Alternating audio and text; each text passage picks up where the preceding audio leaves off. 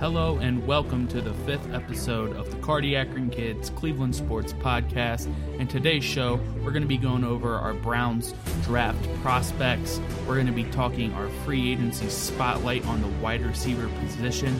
Then we're going to get into the Cavs. They're heating up a little bit. The return of Kevin Love, all that good stuff. Then we're going to do our Indians player spotlight as well. Then we're going to finish off with our games of the week, and then finally our hot takes, just like every episode. So, without any further ado, let's get it on!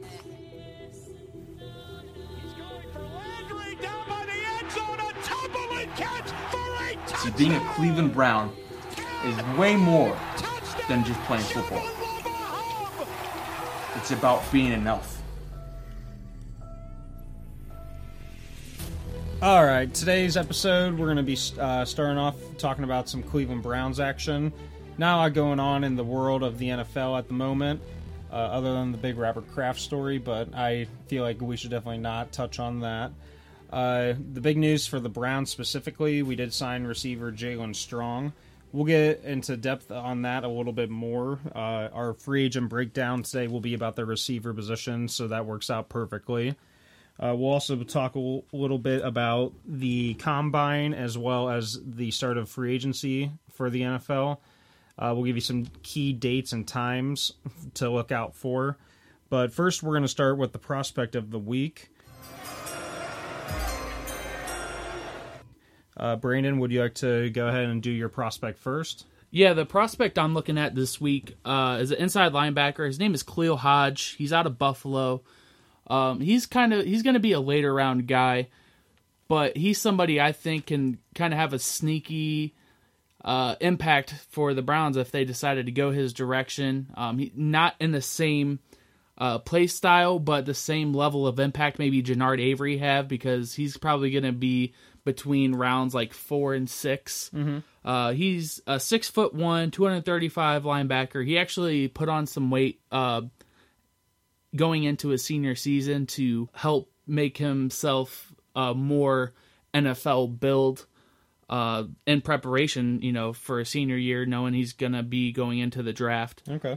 Like I said, I think he's one of those sleeper prospects. He's got a lot of really good numbers. He's in the MAC, but even so, he's really put up some good numbers, and so I'm just going to go over his last 3 seasons there. In 2016, he ranked 13th overall in total tackles in college football, and that was 2nd overall in the MAC. Then in 2017, he had the 2nd most tackles in college football with 153, which was 1st in the MAC. And then last year was tied for 5th with 143, which was also 2nd in the MAC. So he's always in there making tackles. Production, and, yeah. He's definitely a heavy producer. And as far as some of his positives, he's got sticky hands. Everything I saw about him, if he gets his hands on the ball carrier, he's going to find a way to bring him down, or he's going to slow him down enough to, get the gang tackle going. Well, Browns need a sure tackler. That's for absolutely sure. That's something they have really been lacking, is missed tackles has been a big issue for them. Another good thing about him is he's not necessarily fast. He's not going to run the fastest 40 time. He's probably going to be around the 4.7, 4.8 range, but he's quick. And he's also very good at avoiding blockers. So a guy's going to come at him, he's going to swim move around him and put himself in a good position to make a tackle, for say on run plays. And he's also not going to get completely destroyed in coverage too. He showed, at least at the college level, that he can hold his own in coverage. In 2018, he actually had the 2nd best passer rating, worst passer rating, I should say, when targeted. Okay. That's according to Pro Football Focus. Again, one of my favorite sites for the advanced analytics. So he can kind of do it all and do it well. Everything you want from that inside linebacker player. One of the comparisons I saw of him, the pro comparison, was Roquan Smith. That kind of kind of perked my ears up. That's kind of one of the things that made me want to go into this guy, is because that was a very intriguing name. I saw that and I was like, okay, I want to know what this guy's really about and why he's getting that comparison.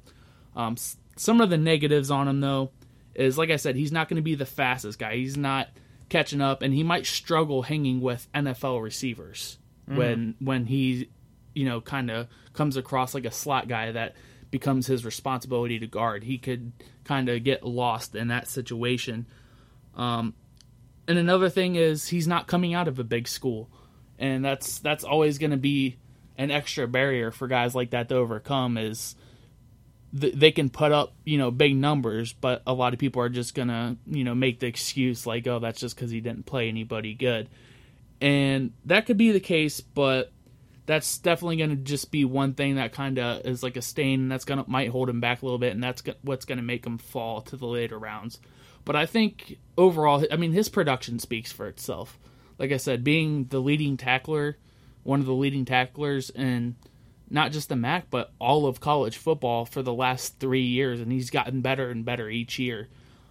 He's not a guy who's going to be rushing the quarterback. I think he only had 1 sack in his first season, and then a total like 4 over the last 2. Mm-hmm. But he's had, I believe, averaged 7 tackles for loss in his 3 seasons. So, yeah, he's just really good at, like I said, one of his best qualities is using his swim move to avoid blockers to be able to go and get the running back and make a tackle. Yeah, it seems like for Hodge, at worst, he would be a special teams demon. Type of guy. Go down, make a play.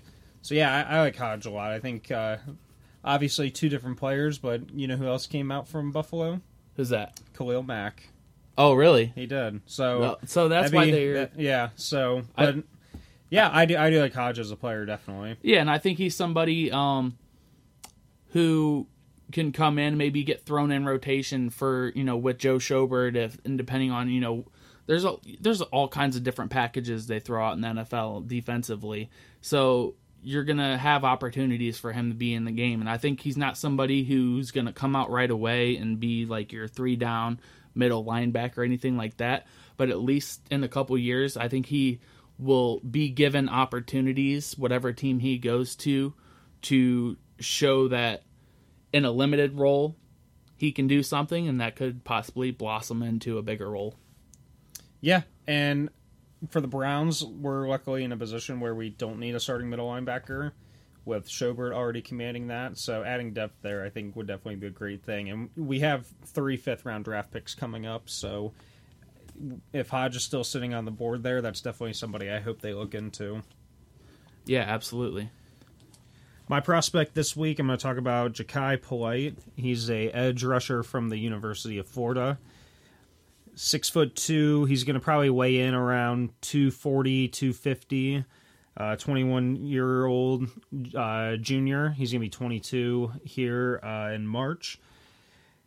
He's got some pretty good career stats. 28.5 career tackles for loss, with 19.5 coming last year alone.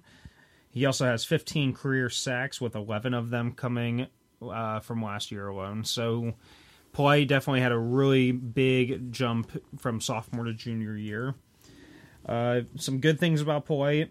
He has some pretty good pass moves. He has a very, very quick burst. He's very freakishly athletic. So when you put all those 3 things combined in an edge player, it's a great combination of everything.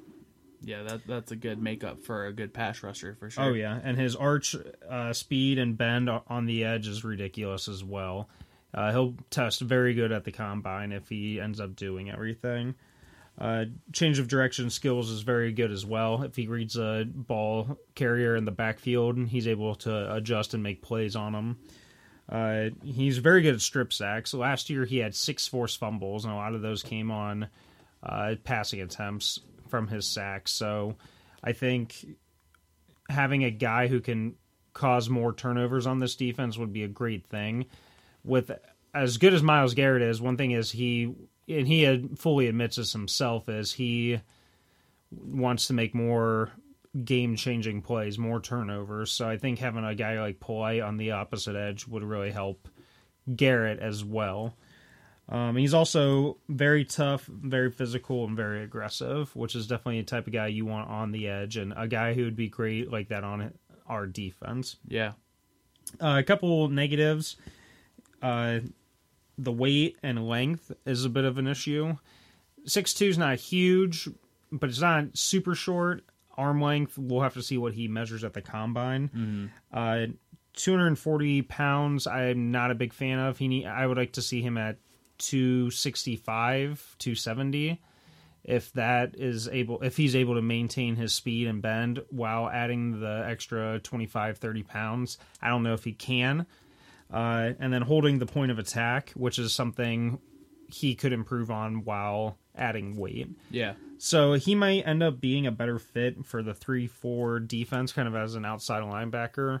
But again, in today's NFL, you don't exactly have the one specific defense that you're going to run a majority of the time. There's a lot of different packages and bases and things like that. Yeah, just like I was saying with mine, they mix it up so much that there's use for pretty much every type of player. It's not, Right. trying to pick certain players for one system because you just kind of run them all today. Exactly, yeah. So I think Polite is going to end up going probably top 13, top 12. So we would probably have to end up trading up for him. But with us having multiple draft picks more than the standard 7 slots again this year, I think he would be somebody we would definitely be interested in moving up for. He could end up being one of the top 2 or 3 pass rushers from this draft class besides Bosa and Josh Allen. So if he's there, if he somehow slides to 17, I would definitely jump on it for sure. But he's definitely a guy to keep out during the combine. He's definitely a guy who's going to test really well. So it'll be interesting to see what he ends up weighing in his arm length and things like that. So you think he's one of the top guys like we want that's probably going to go in the first round? Yeah, and I think he's going to go top 12, top 13. Okay. Don't be surprised though if he's a guy who rises late. You see and hear him in that top 7, top 8 kind of talk, especially teams trying to trade up to get him. He's got that freakish type of athleticism and speed. Yeah. So if you have a need for an edge rusher and Allen and Bosa are gone, I could definitely see somebody trading up or somebody pulling the trigger a little bit earlier than people think. Yeah, and before we move on, just a couple quick notes. I was listening to the local radio station 92.3 The Fan. They had the weekend guy on, Garrett Bush, and he was talking about if he thinks if for some reason Bosa slid, like I'm not very far, but like even to 3, that he thinks John Dorsey would really consider pulling the trigger and trying to make some kind of move to trade up for him. And I personally would love that. I don't see it would happen. Don't count on Bosa escaping the top 2. Yeah, which that was also accompanied by the thought that Kingsbury and the Cardinals would just trade Josh Allen away to draft Kyler Murray, which I don't see happening. There's some history there that would suggest it was a possibility, but I think when they're in the reality of that situation now, I just don't see it being a direction they can really go. They might, but if Arizona is stupid enough to draft Kyler Murray over Nick Bosa, then the 49ers at number 2 need to jump all over that. Yeah. Or if I was the Raiders sitting at I believe they're at number 4. Yeah. I would even use my third late first round draft pick to move up a couple spots just to get Bosa. I think he's going to be that good, that type of impact player. Yeah, so I'm kind of mad at G. Bush for getting my hopes up like that, or even putting that thought in my head, because I know it's not going to happen. But I just thought it was a little interesting tidbit. Sure. Before we move on, while we're talking about like edge rushers, right? And that kind of position. Oh. So we're going to move on into the free agency spotlight. We are doing wide receivers this week. We're going to be talking about a wide receiver we already picked up in free agency, and we are also going to talk about some of the other options that are available. We're going to take a quick break and get on to that.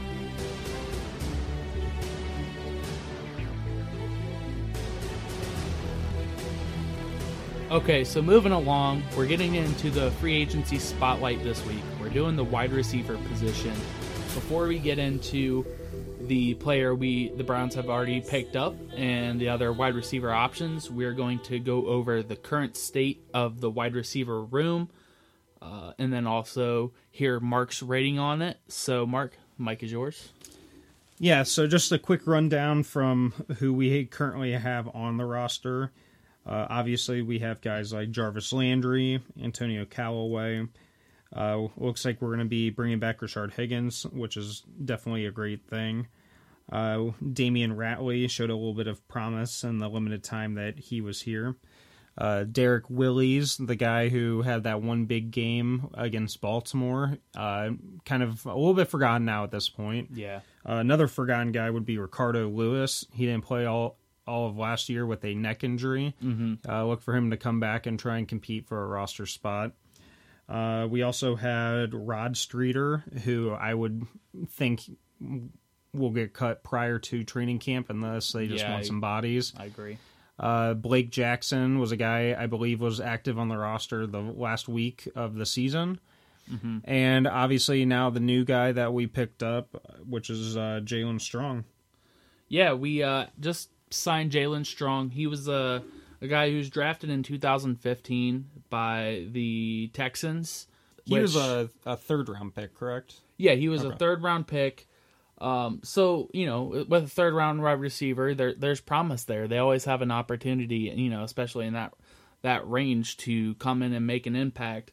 But it seemed like he never really solidified a significant role with them.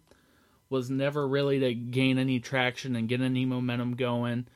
And that was also, they didn't have the greatest wide receiving crew. Obviously, they had DeAndre Hopkins, but, before Braxton Miller and even he's not a great option, but Will Fuller, they didn't have a really deep receiving core. So it was kind of puzzling when I went back and looked at his stats and saw he only had, I believe, 14 receptions. Yeah, it's too bad. It's too bad Braxton Miller didn't work out there. I hope he kind of heals up and finds a home somewhere. Yeah, and looking at Jalen Strong, just coming out of college, he looked like a really, really promising player.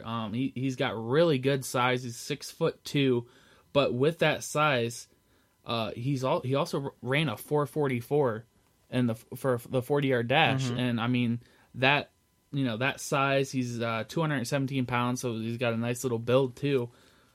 To combine that with the speed, you'd think that would make for a real dangerous threat, and that's why, coming in to Cleveland, some people are kind of saying, oh, this could be like Perryman 2.0, he could have a similar revival. So, after 3 years with the Texans, he actually was suspended in 2017 for substance abuse. He was caught with marijuana.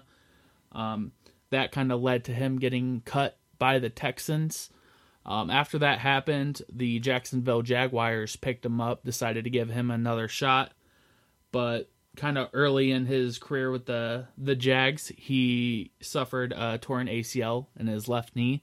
So that was kind of a quick done and over opportunity there, and then he ended up getting cut by them, or I don't know if he got cut or if he just had a 1-year deal with them and he's just they let him walk. Yeah, regardless, he was So the Browns decided to take a flyer on this guy, give him a shot. I think he's somebody who, if he comes back healthy, and I think if he's going to have to earn the role, but I think if he gets on the field a significant amount, I think he's a guy who could make an impact.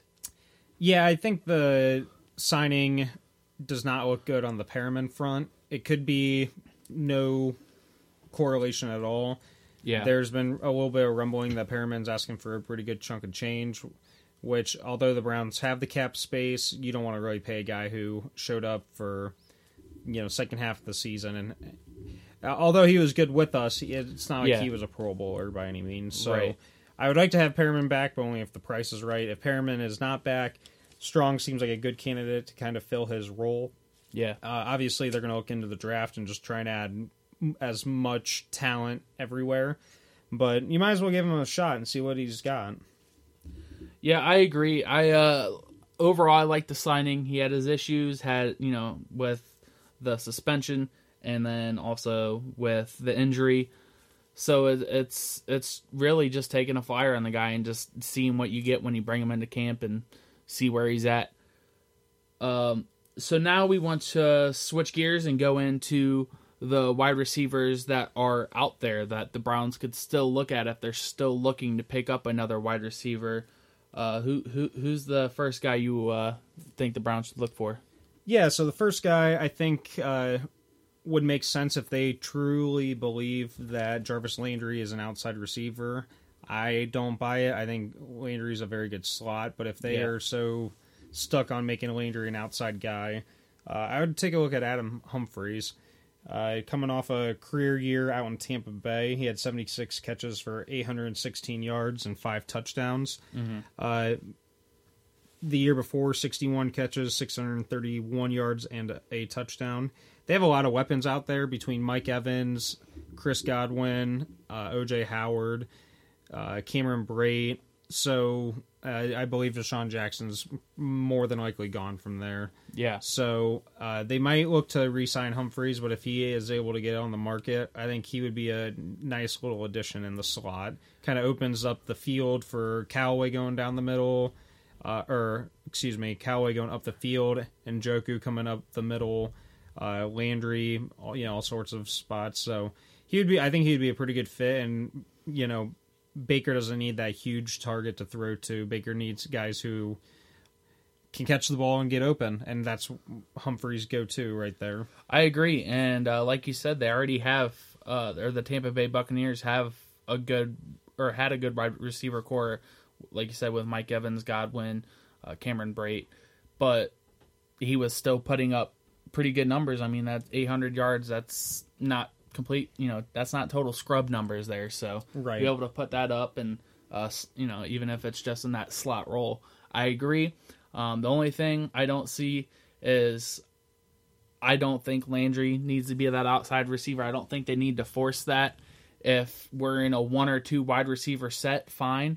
But if we got 3 or more receivers on the field, I think Landry's position needs to be in that slot role. Definitely, yeah. Landry's not going to outrun anybody. He's not going to outmuscle anybody. No, he's going to get open with sharp cuts, and right. He's going to hold on to the ball in tight windows, which is exactly what you look for out of that slot position. Right. Another guy who could fit that outside role and fit that number 1, number 2 receiver would be Tyrell Williams. Now, Tyrell Williams is a couple years removed from his career year. In 2016, he had 69 catches, 1,059 yards, and 7 touchdowns. I believe Keenan Allen was either out most of or the entire year that year. Yeah. The last couple seasons, Williams has had over 40 catches, over 650 yards, and at least 4 touchdowns. So, Williams, a good thing about him, 6'4", 205. I feel like Williams is going to be asking a lot of money, more than I would feel comfortable signing a guy like that to. Sure. However, if the market's a little stagnant for him and he realizes he's not going to get crazy dollars on the open market, then I really think he would be a great guy to have to pair with Landry, to pair with Callaway and Njoku. I think that'd be a really nice fit for somebody like that in our offense. Yeah, I don't think there's any free agent wide receivers available that you're going to be throwing that number 1 or even number 2 wide receiver money at. So I agree. If he's somebody you can get for a little bit cheaper because he realizes there's not that big of a market. But you know what? There's going to be teams that really need another top wide receiver on their depth chart, and one of those teams could overpay for him. I could totally see that. So, but if not, I'd be open to looking at him for sure. Yeah, definitely. The last guy I'm going to talk about, I haven't heard his name thrown a lot out there for a Browns target, but I would keep an eye on Randall Cobb. Now, pretty well known, he's had some injuries in the past 3 years or so. Oh, yeah. He only played 9 games this past year, played 15 the year before that, 13 the year before that. Mm-hmm. Dynamic guy, though. 12 yards per reception throughout his career. his best year was in 2014. He had 91 catches, 1,287 yards, and 12 touchdowns, which he made the Pro Bowl that year. Cobb is a guy who is only 5'10", about $192. I think he's lost a little bit of speed with his injuries, but around the trade deadline last year, I was told by somebody I trust that we had little bit of discussions with Green Bay involving a trade with him. Okay. Never got too serious, but then again, it's obvious the Packer connection between Dorsey, between Highsmith, between Elliott Wolf. It's all there. Yeah, he's definitely a very quarterback-friendly wide receiver. He's a veteran at this point. He's got a really high IQ. Like I said, his physical tools aren't going to be where they used to be. But he's coming in to have that more, well, at least when he's on the field, that reliable. I'm not going to say reliable in the sense because, like you said, he had injuries and stuff like that. But when he is on the field, he's that guy you can rely to help your quarterback when, you know, he's struggling. Like, give him, you know, he's going to be, if you throw him the ball, he's going to hold on to it. And he's gonna get open whenever the quarterback is scrambling out of the pocket. He's aware. He's got a high IQ. He has always been, before Devontae Adams came around, he was Aaron Rodgers' guy. Like him and Jordy Nelson. Yeah, him and Jordy Nelson. Like they had that connection with Rodgers, and if you could, bring him in a role where maybe he comes in on some of the later downs or, more crucial positions. He's somebody who's, got his head on straight, will hold on to the ball and be able to provide in more clutch situations. Yeah. And, one thing you could say about him as well as Tyrell Williams is they both played with very good quarterbacks, probably two future Hall of Famers. Yeah, absolutely. So being able to work with guys like that and, Baker wants to take that next step next year. Mm-hmm. I think that only helps, definitely. They'll be able to kind of help Baker, throughout some different things as well. So I think if we can get any three of those guys, I think that'd be great. If not, I would definitely look into the draft to continue to add talent to that room. But overall, I mean, I have it as the room itself a 6.5 out of 10. I think if you add one of those guys, you bump it up to 7.5-ish, 8 maybe. Because, these aren't, just because it's the receiver room, we're not talking about guys like Njoku, Kareem Hunt, Nick Chubb, Duke Johnson. Overall weapons, if you add one of these free agent wide receivers, puts us at a pretty nice spot and gives Baker a lot of toys to play with. Yeah, definitely. We didn't even mention those guys, but if you include them, definitely a couple extra weapons for sure. Yeah, definitely. So a few dates just to keep your eyes out for coming up here. The Combine actually starts on Tuesday, the 26th, and that runs through the following Monday, which is March 4th. There's obviously guys that we've covered that will be at the Combine. The only player I believe that won't be at the Combine that we covered was Jeffrey Simmons. Mm-hmm. Along with his off-the-field stuff, he recently tore his ACL. So that we'll probably tweet out during the Combine as well, give you guys some guys we really like or keep an eye on, or people who maybe have underperformed. The legal tampering period starts March 11th through March 13th, and then at 4 o'clock on the 13th, NFL free agency actually begins. So that's when the legal tampering is, when they can kind of start making calls to some of the free agents and start talking about deals and kind of start getting some things in place. Talk to the agents, talk to the players, see kind of what their thought is on, money-wise, situation-wise, things like that. I think it will be a very, very busy day, and we're definitely going to do our best to keep up with the news and rumors on the Browns, and hopefully we'll be talking about a lot of big signings here, but we'll see. NFL offseason is really heating up, and we will do our best to cover it all in the coming weeks.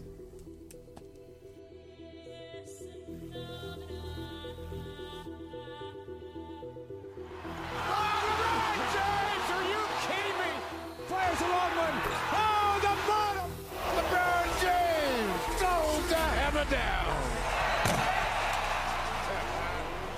All right, guys, it's time to talk your Cleveland Cavaliers. The Cleveland Cavaliers are a 500 team in their last 4 games, at least. They are. One big reason that they are actually winning the last couple games is because they beat the Suns and the Knicks. Oh, yes. 2 teams that actually have a worse record than the Cavaliers. Yeah, that's funny. Yeah. Another reason why is definitely because of Cedi Osman. Cedi's playing very, very well right now. His last 4 games, he's putting up pretty much borderline all-star numbers, which is great to see. He's one of my favorite players. I'm really excited to see him kind of grow over the year and blossom into a player that could really help this team in the future. Maybe not a star, maybe not even a number 2 guy, but a 3-and-D guy, nice glue guy, things like that. Yeah, and I know this is a bad job out of me, but in regards to Cedi, I just recently came across an article, and I believe it was before the All-Star break, but he had a 6-game stretch where he's averaging 20 points a game.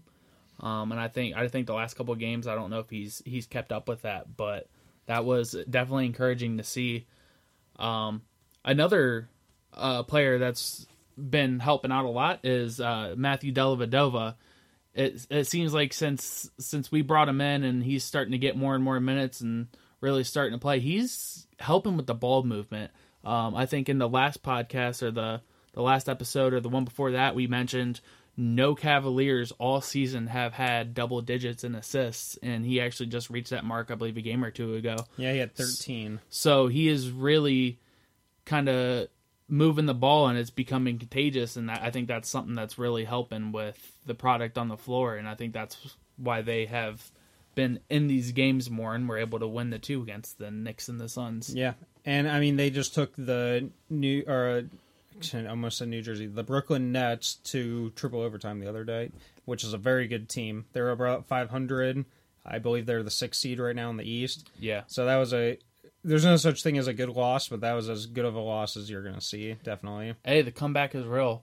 We were talking playoffs in the beginning. Maybe they just went out. No. Easy. Yeah. One other factor I think that has really helped this team is the return of Kevin Love. Cleveland, are you feeling the love? As good of a guy as he seems like he is, and as good of a player, it actually is hurting our chances right now in the draft to have him return. Yeah, it is, but I don't know how much of an impact. Obviously, he's a good player. He's a player we've been missing, and we've really struggled without him, but we weren't really doing that great with him before. I was talking to earlier before the podcast, there was an article by the new beat reporter for the Cavs this year, Chris Fedor. He's always been around in the Cleveland sports scene, but he's been focusing on Cavs this year. And he was kind of mentioning where on this issue, and he was saying even if like the Cavs were to go 500 the rest of the season, I believe the next team, the next worst team, was the Hawks. They would have to win less than 4 games for us to surpass that mark. And I guess that's kind of encouraging because neither of those scenarios are going to happen. We're not going to go 500, and they're going to win a lot more in 4 games. So I think we're at least secure in that top 3 pick range, or the 3 worst records. If we fall out of that, that's going to worry me. I would really obviously like at this point to be the worst team, which it sucks to be a fan and have to say that, but that's what you do when you're in tank mode and your basketball team is there's guys like Zion Williamson and RJ Barrett and Ja Morant, coming out in this year's draft, and you have an opportunity to put yourself in that position to have your pick of those 3 guys. You want that number 1 pick, so that's what they got to be careful with. But I think they'll stay in that at least bottom 3. Yeah, I mean, as long as we have a top 3 chance, we have a very good chance of going number 1 overall. definitely worst case scenario is if we end up getting a pick 4 or lower. I think there's only 3 true franchise-changing guys, like you said, between Williamson, Barrett, and my favorite guy, Ja Morant. So there's guys like Cam Reddish, Bol. There's other guys that could make a impact on our team, but other than those 3 guys, there's not really a franchise-altering guy. So we really need to cross our fingers, get a little bit lucky, and hopefully the ping-pong balls go in our direction for sure. Yeah, and while we brought him up, we wanted to just touch on the Zion Williamson injury, and if you haven't heard, he blew out his Nike shoe and sprained his knee. Yep, it's a grade 1 sprain, Yeah. which is pretty good, all things considered. I would expect to see him back on the court. I know there's a little bit of talk of potentially him not returning to make sure he stays healthy the rest of the year. However, I would really like to see him come back from this as long as he's fully healthy and at least help Duke make a run for the March Madness aspect of it. Yeah, and I think he will, because the team that Duke has right now, they have some historically great players on that team, and I think if they're all healthy going into the championship, it's gonna be a pretty strong run for them, and I think he needs to be present and to take advantage of that opportunity to get himself a championship before moving on to the NBA. Yeah, I mean, Duke might end up, depending on how the NBA feels about Ja Morant and Cam Reddish, they could have the top 3 picks this year between Zion, RJ, and Cam. So yeah, definitely a historic team in terms of overall talent for sure. Yeah, and the last little topic we'll touch on real quick is just the upcoming schedule for the Cavs this week. Monday, the 25th, they are at home versus Portland. Thursday, they will be at New York, so nice little break in between Portland and New York. Saturday, they're going to be at home against the Detroit Pistons, and then Sunday, they will be at home against the Orlando Magic. So, depending on how tonight's game finishes up against Memphis, they could end up winning 2 or 3 games here out of this next 4, which would be a pretty nice little improvement from how bad we were early on. So yeah, but let's just hope not. Win good games against maybe good teams, lose against bad teams. Show some improvement. Keep just like Chetty's been doing for sure. Yeah, let's play well and lose. Yeah, perfect. It's hit high, hit deep to left, down the line it goes. It is gone.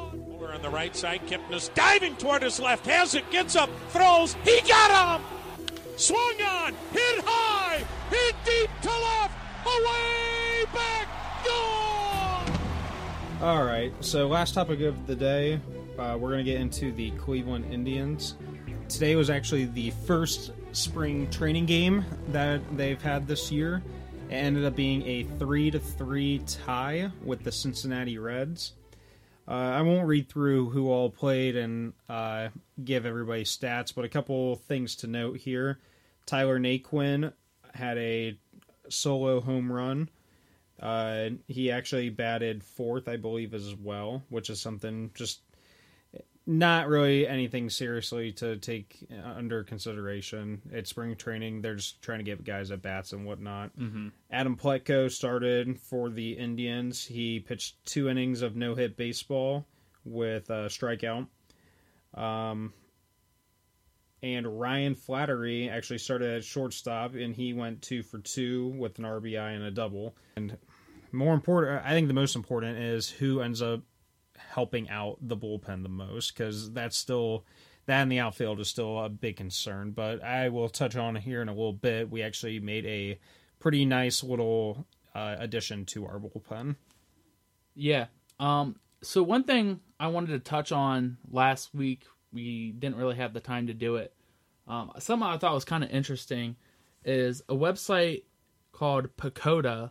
They projected the Indians to have the best record, or at least be tied for the best record in Major League Baseball.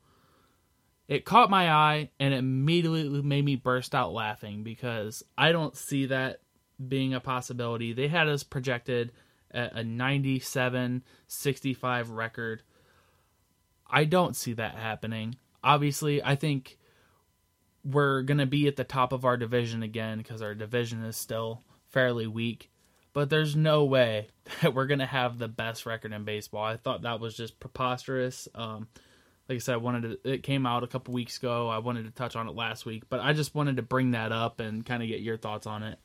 Yeah. So PECOTA is actually considered one of the more accurate projection type of websites out there for baseball standings. So this could really kill them. That being said, I agree that they're going to be wrong.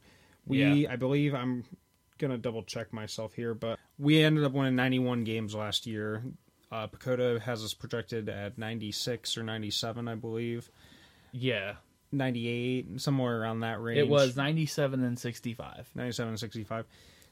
We are worse in the outfield. We are worse in the bullpen. The Twins are going to be better. I think the gap between Minnesota and Cleveland is a lot smaller than people think. But that being said, I still think we'll win the Central. I think we'll win anywhere from 88 to 92 games. We'll get swept in the first round of the playoffs again. It's a projection. There's no perfect math to it. Right. I don't understand their thinking, but I mean, hey, I'd be thrilled if they won 97 games. Yeah, but it's just expecting us to win 6 more games after everybody they ended up letting walk and losing in the offseason. That's just ridiculous to me. But moving on, keep the ball rolling. It's time for us to do our Indians player spotlight. This is kind of Mark's area of expertise, so who are you looking at? Today I'll be talking about the most recent acquisition that the Indians have made, which is bullpender Tyler Clippard. Tyler Clippard is a 34-year-old right-handed pitcher. A little bit of stats for you. He's built up a 13.7 career WAR. He's 52 and 46 in his career, and he has a lifetime average of a 3.16 ERA. So we invited him to a non-roster invite, which is a minor league deal. I believe if he makes the roster, the most he can earn is $1.75 million. So it's a very, very low risk with a medium type of reward. Mm-hmm. He's a 2-time All-Star. Pitch-wise, he has a fastball in the low to mid-90s, and he uses his changeups a lot to keep guys on their toes. He has a deceptive delivery as well. A lot of you might know him from the bigger goggles that he wears while pitching. Okay. He's very, very durable. He hardly misses games with injuries, pitches a lot of innings, which is something the Indians, I think, will definitely play to their advantage since their arms in the bullpen are not exactly the strongest at the moment. He had a bad year in Houston in 2017, but he bounced back pretty well in Toronto last year. So I think he could kind of shore up our bullpen. He might be our number 3 guy, which is unfortunate, behind Hand and behind Salazar. Yeah. So if Salazar's going to be back from injury. I don't believe he is, but if he is, I definitely think he'd be right there. So yeah, I think adding more arms is better than keeping the talent level that we have. Clippard's a guy who's shown that he can do it in the past. So as long as he keeps what he had last year in Toronto, I think he would be a really good, cheap, affordable signing for us. Yeah, add a little depth to the bullpen. Now, you think Salazar they're gonna finally convert him to a more bullpen role? Yeah, from here on out, he'll always be a bullpen guy. I don't think there will be any more questions about that. I mean, he's had shoulder injuries, and keep him limited in the amount of pitches he's had. And I think he could be a really, really effective reliever. Yeah, for sure. I agree. He throws hard. It does seem like he just kind of, like you said, he has the injuries, and then it seems like sometimes he gets gas, and when he does, he just gives up home runs. But when he's fresh, he can throw really hard and pitch really well. So I think that is a good spot for him.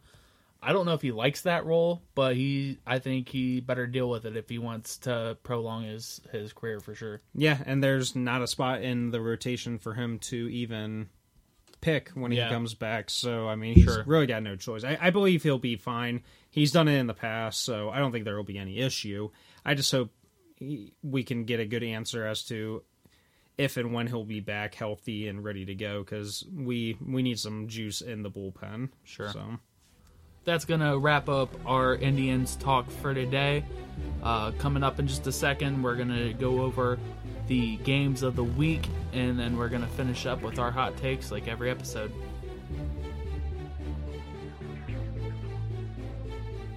Alright, so now we're going to just talk about a few games of the week coming up this week here in the NBA. The first game I think you should circle on your calendar if you're trying to watch is going to be Boston. They're taking on Toronto at Toronto. That could be some high-stakes type of game there for some playoff positioning. Mm-hmm. So that would be a really good game. Definitely try and catch that. That same night, actually, right afterwards, it's going to be the Oklahoma City Thunder, which has, I believe, the frontrunner at MVP, Paul George, taking on dark horse MVP candidate Nikola Jokic and the Denver Nuggets. And then finally on March 1st, which is Friday, the Milwaukee Bucks travel out to the Los Angeles Lakers to take on LeBron and the young kids. That should be a pretty good game with LeBron, quote-unquote, activating playoff mode, which is one of the stupidest things I've ever heard. Here's one thing I want to say about that playoff mode. That makes him look so bad, because what that says is he hasn't tried the rest of the previous part of the season. That's admitting that you just kind of half-assed it up to this point. Pretty much. And that is so bad. You're supposed to be giving it your all at all times. That's what you get paid to do. I know he's older.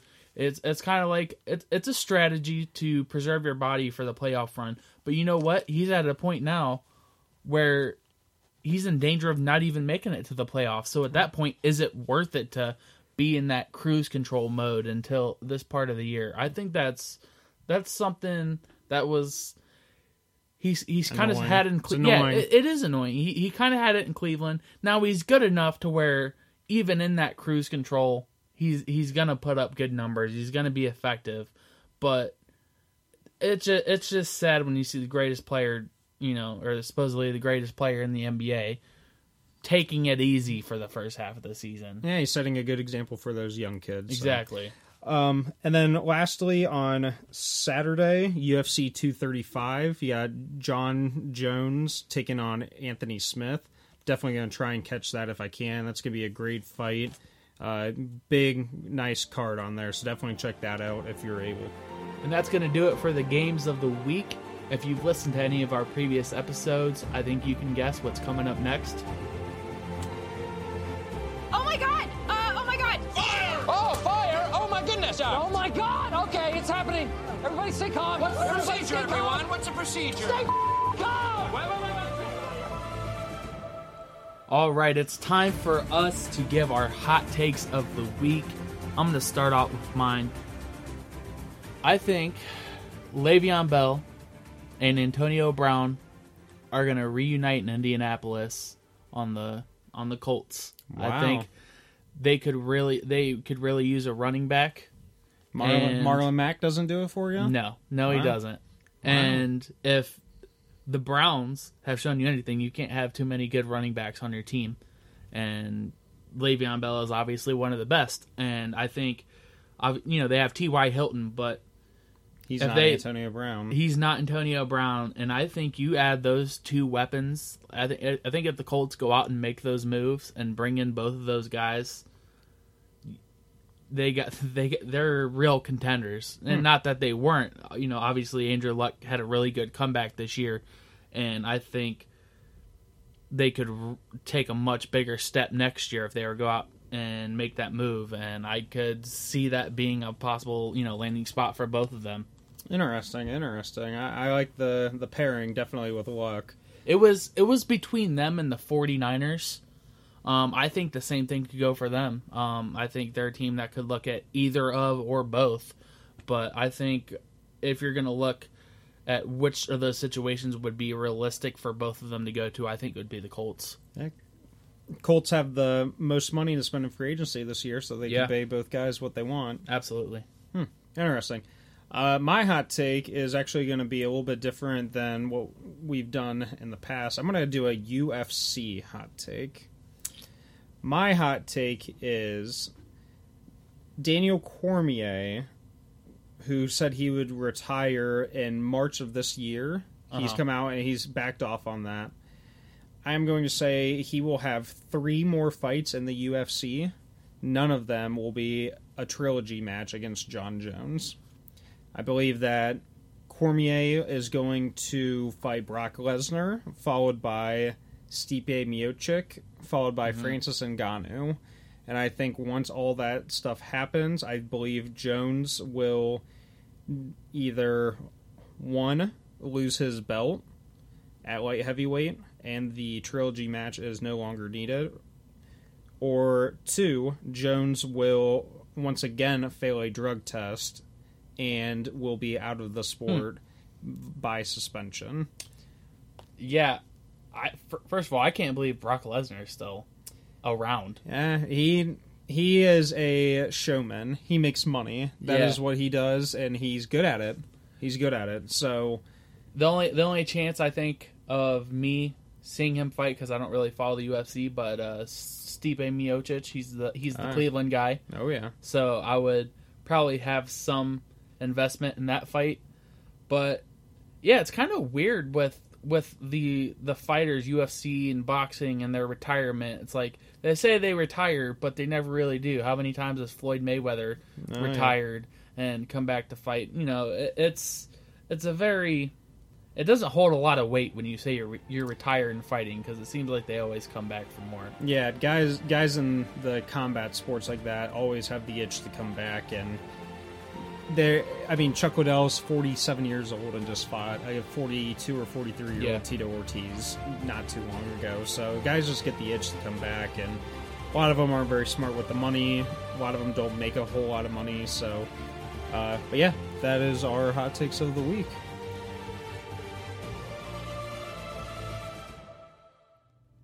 We want to thank you all for listening. As always, check out our Twitter and Facebook pages. Both are at Cardi Akron Kids.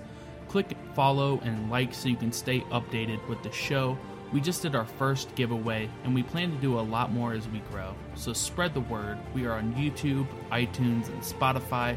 So thank you again, and we'll see you next time.